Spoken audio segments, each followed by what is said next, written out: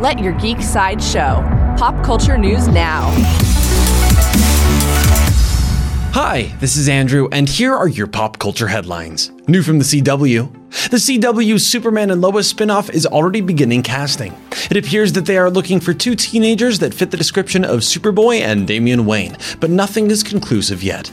There was no further news about Superman and Lois at this time. Coming soon from WB. WB is set to reboot the classic chase thriller called Fugitive.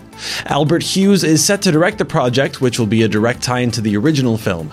There is no further news about the Fugitive reboot at this time. New from Toho.